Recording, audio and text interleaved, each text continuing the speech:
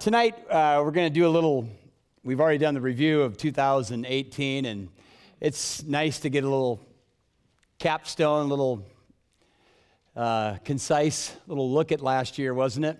Hearing those testimonies. If you didn't see any baptisms and hear any stories, we'd just be doing church, right? So we're going to come back to that a little bit tonight. And really, by the numbers, just over the last 3 years, our attendance has been up significantly. Membership has been up like 10%. Cell groups, just cell groups alone, that's our cell groups. And I know I'm talking mostly to the choir here tonight. That's our small group system that we have here. Just in the last 3 years, we've gone from 38 cell groups to nearly 60. And 175 new members just in our cell groups. Our youth, which is meeting now and of course on Wednesdays as well. Our Shine alone runs about 220. That's with some of the workers. There's a lot of over 200 going kids there, and youth 150. So a lot of growth going on here, and. But I don't want to, I'm not a big stat guy. I think you've known that. I just don't like to they mean something. I get it. I've often said somebody was counting at Pentecost. So, but at the same time, I really want to my heart wants to challenge you a little bit tonight, as I challenged our staff here just the other day, from a passage of scripture that I want to show you from the New International Version. It's 1 Corinthians chapter 16, which says, "Be on your guard. Stand firm in the faith. Be courageous." That's the line that says act like men in the ESV. And that is, the Greek has the word man in there. But the NIV has taken the liberties of saying this. He's really just telling everybody to be courageous. And so be strong and do everything in love. So we are talking about the Corinthians here. They were a messed up church, messed up people. Most of us would probably acknowledge that we've been messed up. Some of you are still pretty messed up. And these charges, these things that Paul is saying here were not pulled out of thin air. It wasn't like, well, let me just say something at the very end here to sort of cinch it all up. And I want to apply the charge that Paul gave to the Corinthians to our church tonight. Sort of use this as a template as we as we look, in a vision kind of a way to 2019. So as we move to 2019, let's do so with guarded minds. That's the first thing I want to talk about is guarded minds. Talking about areas of purity, areas of discernment, as a family member, as a member of this church. The very first place you're responsible for is the mind, because the mind is the avenue to the heart, right? You're not going to do anything with your heart unless it gets through the head. So protect your heads, protect your minds. The Corinthians were guilty of turning a blind eye to all kinds of things like sexual sin, comparing, taking one another to court. And remember what the writer of Proverbs said. He said, guard your heart, and the word heart is, the Hebrew word is often exchanged. In some English translations, use the word mind. So guard your mind with all diligence. Why? Because out of it are the flow of the what? The issues of life. And so I think that we have to ask ourselves hard questions. And I would give a charge to every cell group to do that. Every male every cell group leader, every man cell group leader, to the men, challenge them in areas of purity, but also the women. We're doing that more and more on staff as well. When the men and the women broke up a couple weeks ago, we heard a great testimony from Frederick Sandberg, who in turn, and I'm going to get back to this, in turn turned around at the end of this very humble testimony, acknowledging his own struggles with purity and how God has placed him on the trajectory of purity, and we thank the Lord for that. But he did something at the very end by reading a letter from his wife to us.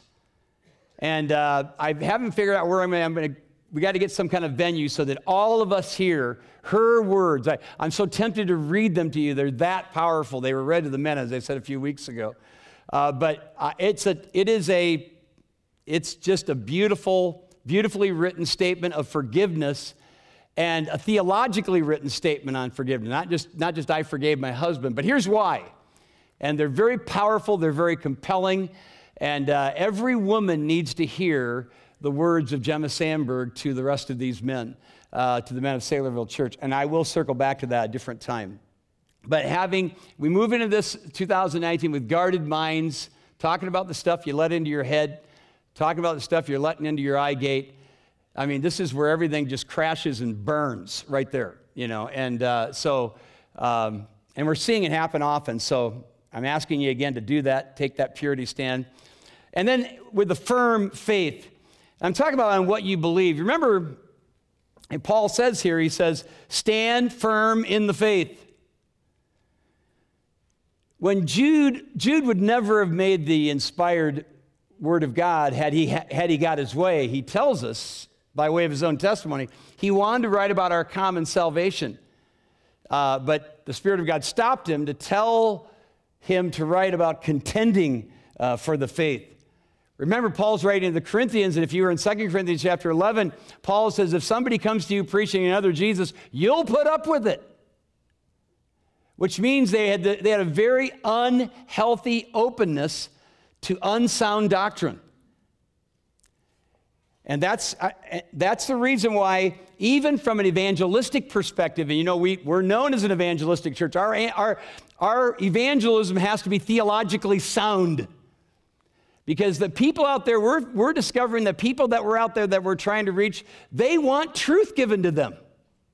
My wife and I are working with a couple right now. They're very precious. They're digging into the Word of God. They've read through the book of Romans in the last couple of weeks twice. One of them's read through the first 2 chapters of Romans 5 times. He's marked it all up. He still hasn't come to Christ yet. But he's trying to get his brain, his mind wrapped around the truth of God before he receives it. And if that's going to happen, we have to understand the truth of God, do we not? When Paul wrote to Timothy in his last will and testament in 2 Timothy chapter 3, he says in verse 10, I love the sequence. He says, Timothy, I want you to remember this. He says, Timothy, you've known my doctrine. Then he says, manner of life, purpose, long-suffering. He lists all these character things, and we love to make a beeline to character, and we love to make a beeline to behavior and lifestyle. And we are interested in behavior. We are interested in character. We are interested in competency, are we not? But the foundation is not character. The foundation is not behavior. The foundation is truth, is sound doctrine. And Paul laid that foundation for us repeatedly. In fact, he comes back to it. He says, look, all Scripture is given by inspiration of God, and it's useful for what? For doctrine, or that is for teaching. And then a couple verses later, Timothy, there's coming a time when men are not going to endure sound doctrine, teaching. So over and over again. So we have to stand firm in the faith on what we believe. And if you're a member, and I just talked to you a little bit about this too, because if you're a member, you have already said, I'm in. I believe what this church believes. You've gone through the membership class. You've agreed on the doctrine. Do you know what you believe? Can you stand? Can you be like Peter, who said, be ready to give an answer? Can you really do that? And as a member, just a couple other things from a practical perspective. In standing firm in the faith. Standing firm in the faith doesn't mean just knowing what you believe, but it says I'm going to take my belief and there's going to be an outflowing. There's going to be behavior. I'm going to serve. If you're a member of Saylorville Church, you agreed to serve. Are you serving? Our serving is up, and I praise the Lord for that. This isn't a browbeating time, okay? But I am saying if you're a member and you're not serving, you should be. So where can you get plugged in? Where can you serve the Lord? Are you giving? I just like to pause when I ask that question. I don't know. Are you in a cell group? We want not just to be a church with cell groups. We want to be a church made up of cell groups. And praise the Lord, our cell groups are up significantly. Participation, which means those who are members that are not in a cell group are much less now. You are literally and much in the minority right now if you're not in a cell group. And I thank the Lord for that. That's a lot of work, good work of Jason Jackson. And yeah, you could give him a hand because he's worked really, really hard on that. We're trying to reach the Des Moines area. We've talked about the video references the church plan, and we're going to come back to that again. But did you know that just in the Des Moines area, the biggest percentage, take all religious and non-religious affiliations, 55% have no religious affiliation. Sometimes they're called and many of them are the nuns. They just don't claim anything. Which that just tells me this whole place is wide open to the gospel, is it not? That's why we want to revisit doctrine. I encourage our cell groups, which are not, our cell groups are not designed to be intense theological times. They're meant to be more life on life, but that doesn't mean it's at the expense of sound doctrine. We want to go back to sound doctrine, revisit sound doctrine. Every profession out there demands ongoing education. Why shouldn't the church? So know what you believe and behave in accordance with what you believe, having a firm faith. And just to remind you of our core values, I want to remind you of those here. The first one is the gospel. Jesus rescued me from eternal death, so I will live my life on earth for him. All right? Worship. God alone rules my world, so I will point to him in everything I do. We always want to remind you that worship isn't just when we come here and sing songs. That is part of our worship, but our whole life should be made up of that, right? Growth.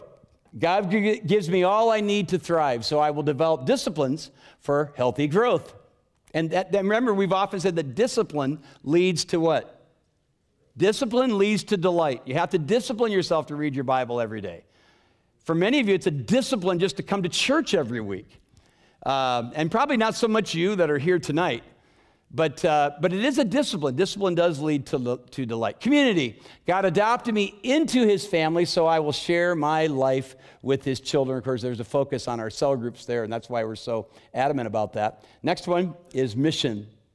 Jesus sent me to live on mission, so I will make disciples as I go. That just should be our life. Our prayer should be, how can I reach people? Somebody told me just the other day that it was at Christmas time, and they were driving, and I told them I was going to share this story. I won't call him out, but it's a really cool story because his wife and his mother-in-law were in the car ahead of them. He was in the car behind with his father-in-law, who is not a Christian. And so he said, Pastor, I just got to tell you this. I was driving down the road, and I was talking with my father-in-law. I was so burdened for his salvation. I said, God, would you please open up a door for me to share my faith with my father-in-law? He said, I barely prayed that in my mind, and my father-in-law hit me on the shoulder and goes, hey, so what do you think happens when we die? I don't know of any other prayer that's more quickly answered than that one, that God would. And I say it, and you say, well, that doesn't work for me. That means your heart's not in it. That's all that means. If your heart is in it, I absolutely believe God will give you opportunities. I absolutely believe that. So, mission. And then generosity. God owns everything, so I will invest for eternity what he has given me temporarily. And service. Jesus made himself nothing for me, so I will consider the needs of others before my own. And of course, we asked you a little bit earlier, and that's the last one, isn't it? I think it is, yeah.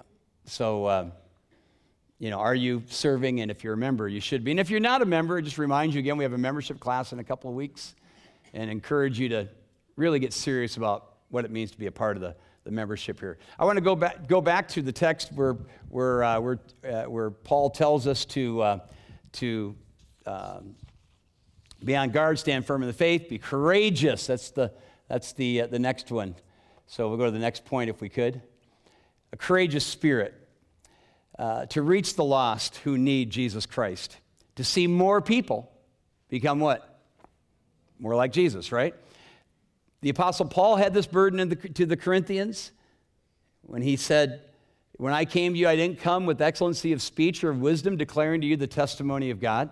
For I was determined not to know anything among you except Jesus Christ and him crucified. I was with you in weakness and fear and much trembling, and my speech and my words were not with human wisdom, but a demonstration of the Spirit and power, that your faith might not be in the wisdom of men, but in the power of God.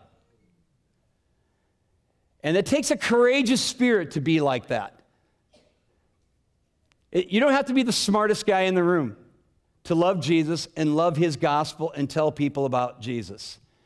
Again, to the Corinthians from Ephesus, Paul said, I'm sticking around in Ephesus because a great and effective door has been opened to me, and there are many adversaries. And so I have recommitted myself to this.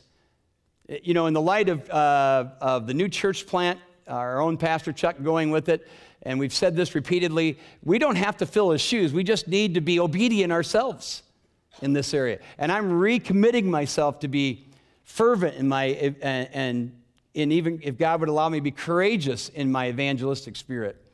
And so I just really challenge you the same to take seriously the importance of reaching the lost for Jesus Christ. And just from a big picture perspective, from a church perspective, we want to be courageous about that. John Nemmers, our intern, we've increased his internship. Chuck is basically putting his mantle on John and has been mentoring him. And so pray for him as he leads the way in that area of evangelism. We want to courageously go after our young adults. And again, Curtis Johnson, we've increased his internship to really throw himself into that along with his wife, Lisa. And we want to courageously acknowledge the most amazing segment in the entire church. And you know what I'm talking about? Our women. Can I get a female amen? Yeah, that's good. Throw that out in a few messages. That would be nice. So we've taken women's ministry serious for years, but we really are. We have a paid position now. We're serious about. We want to hear from. We're not turning egalitarian or anything, but we want to hear from our women. They're smarter than us. They're faster than us. They have better theology than us half the time. What is wrong with you guys anyway? But we want to listen to our women. And we want to be courageous about that while being biblical at the same time. And of course, one of the things we want to be most courageous about is the Engage Network Leadership Development Program, which Jason Jackson developed. We worked through together, edited it, put it together. The entire Engage Network was behind it. So come on up here, Jason, and help us out a little bit and remind us of what this is all about. Most of you should have received or picked one of those sheets up on your way over, right? Yeah, there's handouts in the back there if you didn't get one of those. Boy, isn't this cool, watching the video and hearing from Pastor? Isn't this awesome tonight? Really appreciate this, what God is doing here at Saylorville Church and in our surrounding area and in churches around this area as well. God's doing some really cool things. Loved that message this morning from Pastor Brad. I was going to just kick off tonight by saying where my dog's at, but after this morning, that's out of date, so I guess probably shouldn't do that. I watched that video, and it reminds me of when Meredith and I first got here. The very first recap video that we saw was right around this time of year, and we saw one of these videos. And we were both just in tears, just watching the baptisms, listening to the stories, listening to some of the little preaching vignettes, and seeing what God was doing here at Saylorville, and just the thought that we would be able to be just a small part of it. By the way, anything put to music in slow motion, I'm just in tears. It doesn't matter what it is. When there's slow-mo people eating cookies, I'm like, oh, thank you, Jesus. That's amazing. Yeah. So thank you, Tanner and Doug and the whole gang back there. You guys do such an amazing job. I love it. It is great to be a part of Saylorville Church, and I loved what Pastor Chuck said last week as he preached about the Great Commission. I love the idea that Jesus had all the authority in heaven and on earth, and he used that authority and passed that authority on to his first disciples, the Christ followers there in the early church. And I love that those first disciples, those guys, and then by extension the women and the families that were following him as well, went back to their daily jobs and to what they were doing regularly in life and went and made disciples. I like to think, what if they didn't do that? Jesus, they thought, left them before, and they went back to kind of their jobs and were sort of sulking, right? Now Jesus goes back to heaven, and they go back and they do exactly what he said. I love the idea, in my mind, this little imagination that I have. They're thinking, okay, now who's next? Who do we need to disciple next? Who do we need to share Christ with next? Who do we need to begin to develop next? And they did that. And all of a sudden, you see in the New Testament, Acts and beyond, the emerging church leaders. You see men like Timothy and Titus and Epaphroditus, like we've been talking about in the last several weeks. You see women like Lydia. You see couples like Priscilla and Aquila. By the way, Priscilla named first the woman, so women's ministry. There you go. By the way, the women don't want to yell out amen or anything. They're so humble. The guys are like, yeah, amen, guys are the best. Women are like, yay, because they're so humble. That's why they are the best. You're on your own, Jason. Ladies, remember I said that, okay? You know, you get to the Apostle Paul and you find out all about these early church leaders. And the Apostle Paul says himself, imitate me as I imitate Christ. And then later on he tells Timothy, the things, Paul, that I've taught you, Timothy, you teach to faithful men who will teach others. I think Paul was asking constantly in his mind, who's next? Who's next? Who's next? And men like Timothy were asking, who's next? Who's next? Who can we develop? Who can we share Christ with? Who can we take under our wing and begin to see being more like Jesus in this culture? You know, we've been asking that as a church and specifically maybe as a leadership team here at Saylorville for the past several months. Who's next? And in our Engage Network, we want to put a real focus on that, really beginning at the end of last year and moving into the future. Who's next? And so we've developed this intentional pipeline that really we're calling the Engage Network Leadership Development Program, moving people from volunteers all the way up through potentially the next church planters. And we're asking that question, who's next? Who's our next greeters?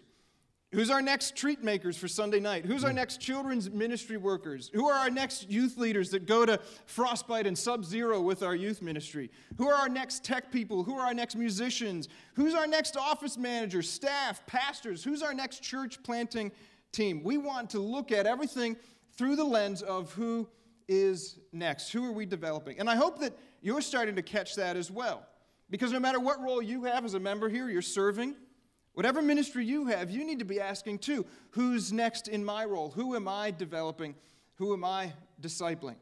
So real simply, this intentional leadership development program across our network is taking men and women from volunteers, pouring into them with knowledge and coaching and putting intentional experiences into their lives, all the way up through potentially church staff, pastoral ministry men and their wives and families. And we're excited about what God is already doing here. Meredith and I have had several conversations with many of you in this room and across the network, our engaged network of church plants.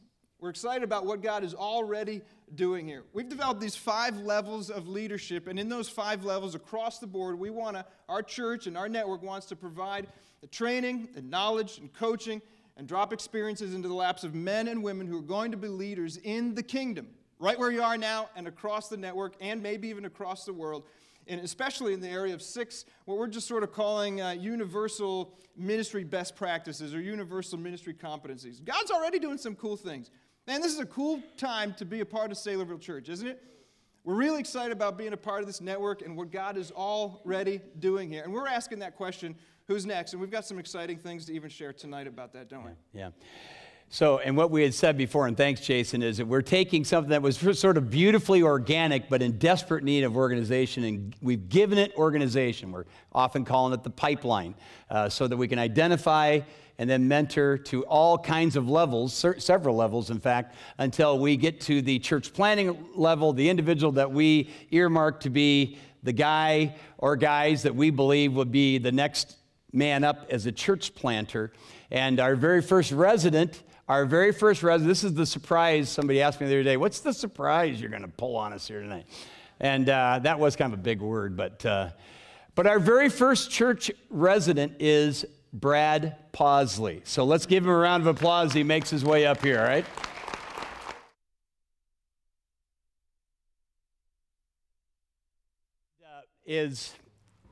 Brad is our teaching pastor. All of you know that already, and doing a very capable job. Great message, by the way, this morning, Brad. Fantastic. How'd you get that illustration on the thing on the dirty diaper thing? That was fantastic. I'm just kidding. Don't even go there, all right? That was inspired by Pastor Pat. He actually brought that to my mind. So thank you for that. Because I remember the time you walked in there and took a whiff of the diaper. I'm just kidding. I don't remember that. All jokes aside, when we worked through, Brad and I outlined the entire book of Philippians together. Then we worked through it together. We actually meet together and we talk over sort of our rudimentary notes and stuff. And actually, when I'm sharing my thoughts and my expositional ideas with him and vice versa, we sort of bounce off one another, and some of these ideas come up, and sometimes those ideas are illustrations. So kind of fun. So Brad is our teaching pastor. We're grateful for him and what God has and is doing, and you're still our teaching pastor. You might have to explain a little bit of that. Maybe we can all do that together a little bit, but tell us, how did you get to this place here that, and maybe we'll, because we've identified you as the next man up, be the next guy. Sure. Yeah, so I floated this to our cell group a few weeks back about me being the church planting resident at Saylorville, and the response was, what? You're already on staff at Saylorville. I mean, what the vision, and even what I thought from when this first got rolled out was the residency is for 23-year-olds, 24-year-olds, aspiring to ministry, not guys that have been on staff at Saylorville for 10 years. And getting further into this, but that's kind of a narrow view of this. Actually, this conversation's been going on for probably the last 3 years or so at Saylorville. What's my future look like? What's my development look like? Aspiring to lead church ministry, aspiring to a church planting. And so this has been a long process that we've had amongst our elders and staff and discussion for quite some time now. And 3 years ago when I was approached to consider church planting, initially I was excited. I was a little torn. I wasn't sure if I was ready to go in that direction yet because I was enjoying being the youth guy, but yet felt a tug from God in my life to explore options, and maybe this was the time for me to go forward. But it was decided by the staff through further conversations, my other brothers, the elders in the church here, and others who know me well, that I wasn't ready for church planting yet. I didn't have the competencies for it. I still had some blind spots in my leadership ability, and frankly, just experiences that I was lacking in church planting.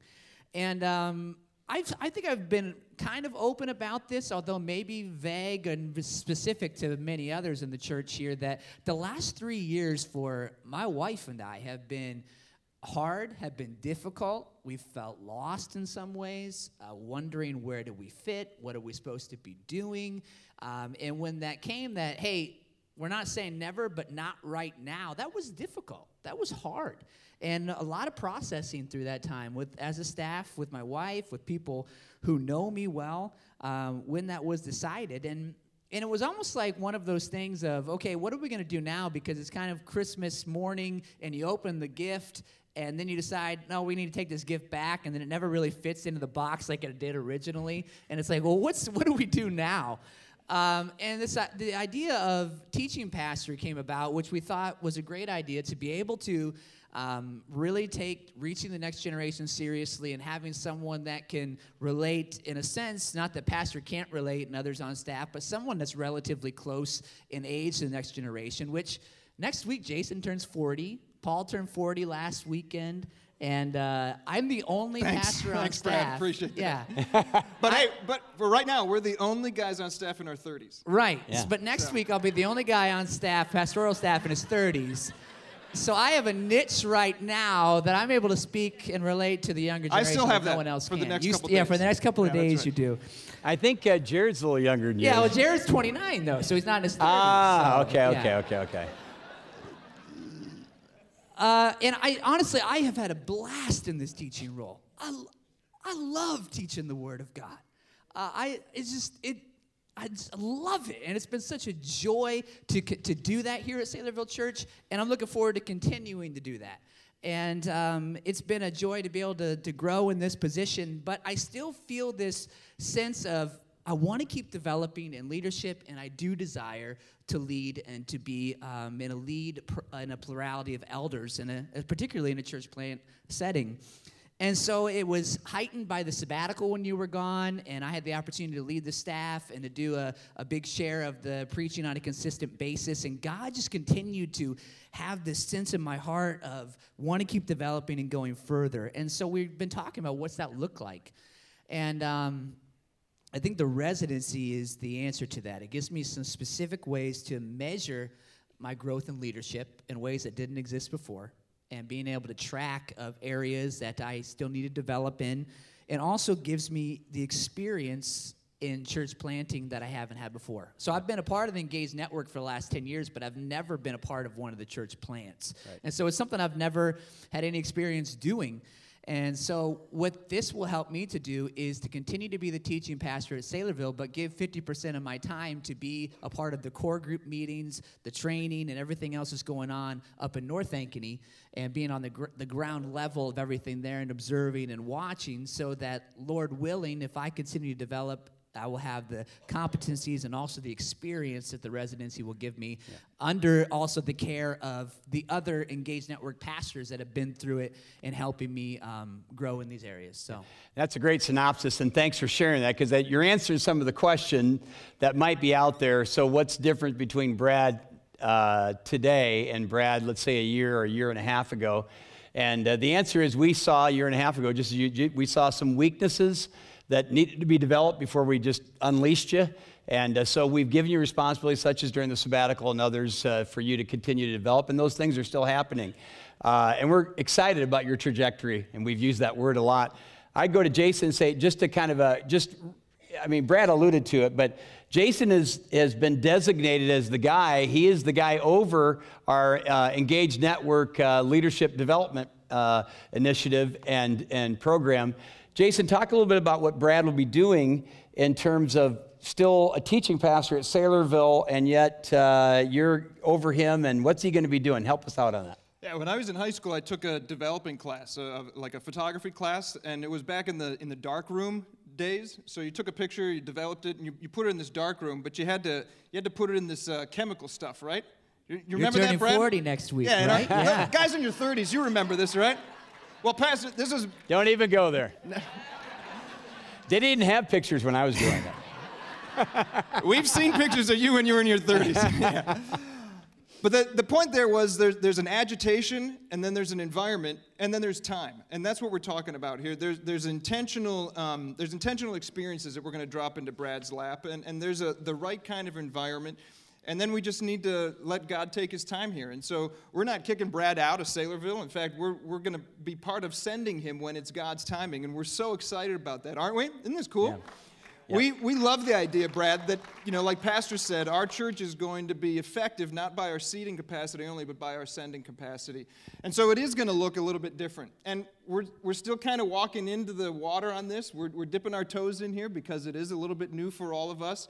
But Brad, like he mentioned, is going to be spending significant time with the guys up in the North Church plant, especially in this early going. Still going to be teaching and preaching here. Still going to be involved in our staff. Still going to be leading a cell group here at Saylorville for the next several months. Still going to be working with Mandy in so many of your lives. But we're going to start to see him a little bit more connected to the experiences and the opportunities that we believe he needs to be one of the next church planters here in our network.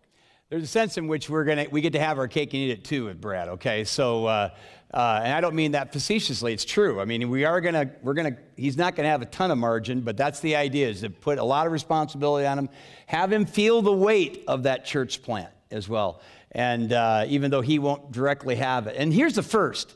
We've never been in the midst of planning a church while starting the process of yet another. And that's what this is helping us do here, okay? So we're trying to stay ahead of the game that way, so we appreciate that, and we're excited. Appreciate your prayers. As Jason said, we work through this is all new, because what's happened so organically over the last 13 years, we're just putting a lot more organization to. So anyway, thanks, Brad. Let's give him a round of applause as he makes his way back. You too. Thanks, Jason. You too. And just another word, but still on this whole business of having a courageous spirit. We worked through this thing for a long period of time as we tried to determine the Lord's will for how we could do better at what we do best. And the result, of course, was the Engaged Network initiative. But next week is a huge week. I expect this place to be a lot more packed next week, because next week Adam Beecher is going to be with us. And he is going to unpack the vision for North Ankeny. And those of us who've already seen it, it's very impressive. In fact, when he unpacked it before our pastors and deacons a couple of months ago, when he got done, I went, I'm in. Wait a minute, I can't do that yet. I mean, it was that impressive. It was really, and you'll be impressed as well. We also are going to slot a little time for Q&A. We're hoping about 20 minutes for some Q&A with you here next week. But I want to just say this about the new church plant. It's still in the developmental stages. We don't have a venue. These are things to be praying about. We do have the nucleus of pastors, Adam Beecher, Nathan Nemmers, Chuck DeClean. There are about 75 to 80 people already more or less signed on the dotted line going from Lakeside Fellowship. So a big group. And I expect a big group from this church as well. I've said this. But do not romanticize church planting. It's not, oh, this would be so fun. Talk to anybody who's been a part of our church plant. There's fun involved, but it's a lot of work. There's so much roll up your sleeves. You got to go to work. You got to get into the trenches. You're required to go out on calling. If you're a part of the core group, we don't say if you become a member of our church. We talk about the value and the beauty of starting your giving base it on the tithe and maybe go from there. You have to tithe if you're in the core group. That's where we raise the bar to that end. It's not as often been said, it's not for the faint of heart, but it is for those who desire to see the kingdom of God explode in areas where there's explosive growth, and there's explosive growth in North Ankeny. And I'm super excited about it. I'm super excited about what's going to happen next week. Daniel says that in the latter times, men will do great exploits. And I'd love to see this a great exploit here. I'm thrilled about what's going to happen. I'm thrilled about losing a whole bunch of you, just not the ones I don't want to leave. I didn't mean to say that. I just think that every time. But it's going to be a courageous thing.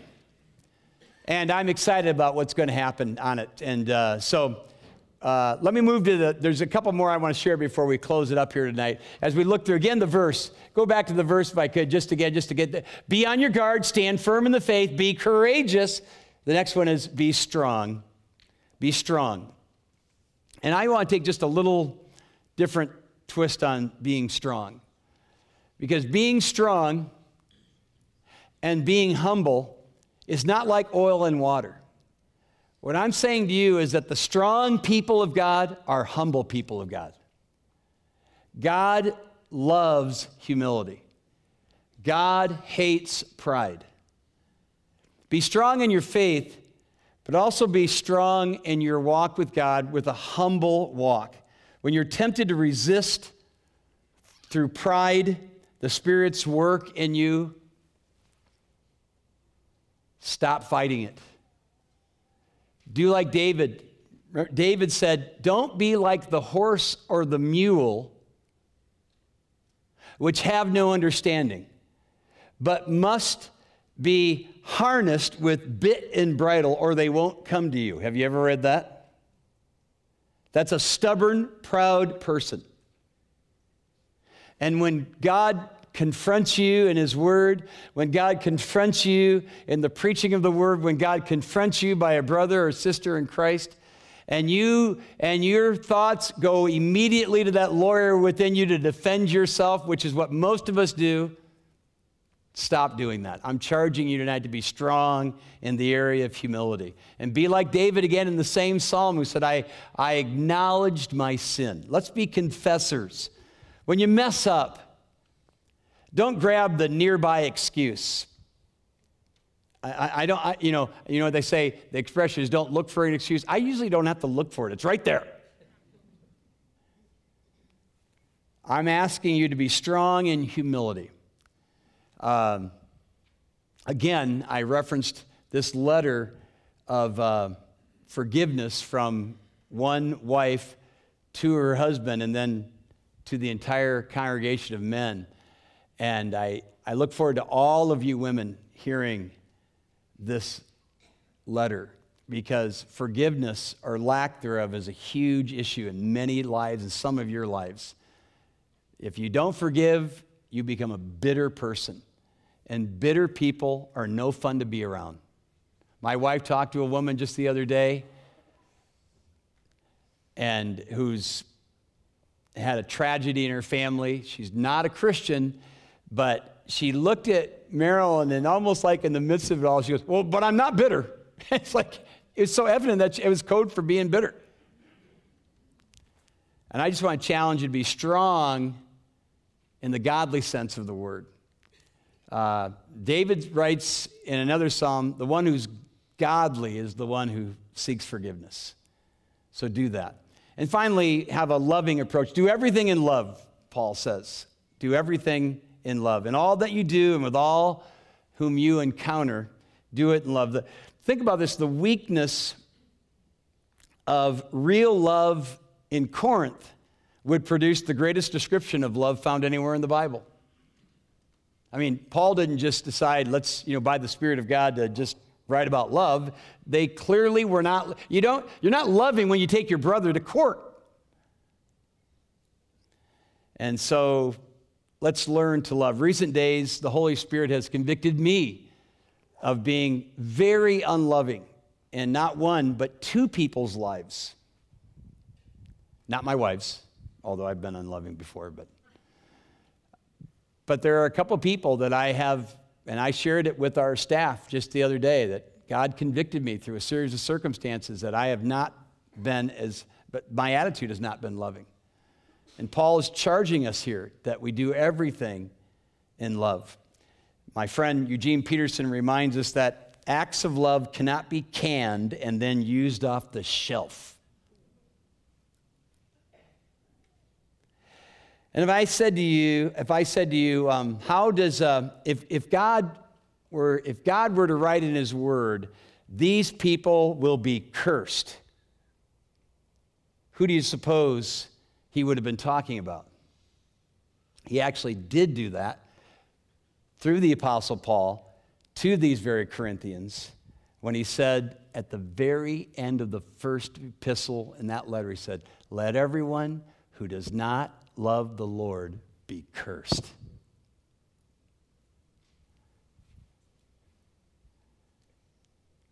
I think I shared many years ago when I first, speaking of my wife, when I first had this interest in her, I drove to her home and I found it where it was.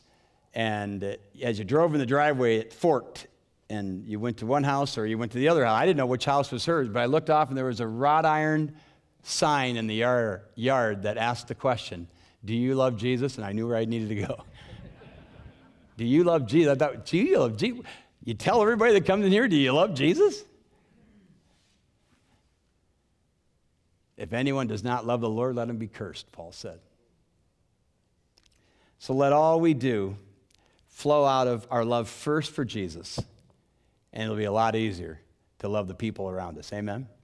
Let me pray. We'll be done. Father, thanks so much for our time together tonight in this little fireside chat and just shoring up what we're looking to do here in 2019 as we move into it. God, help us to be those who have a guarded mind, a firm faith, Lord. I pray, God, you'd give us strong stands and loving approaches and make us courageous for your glory, not for our own.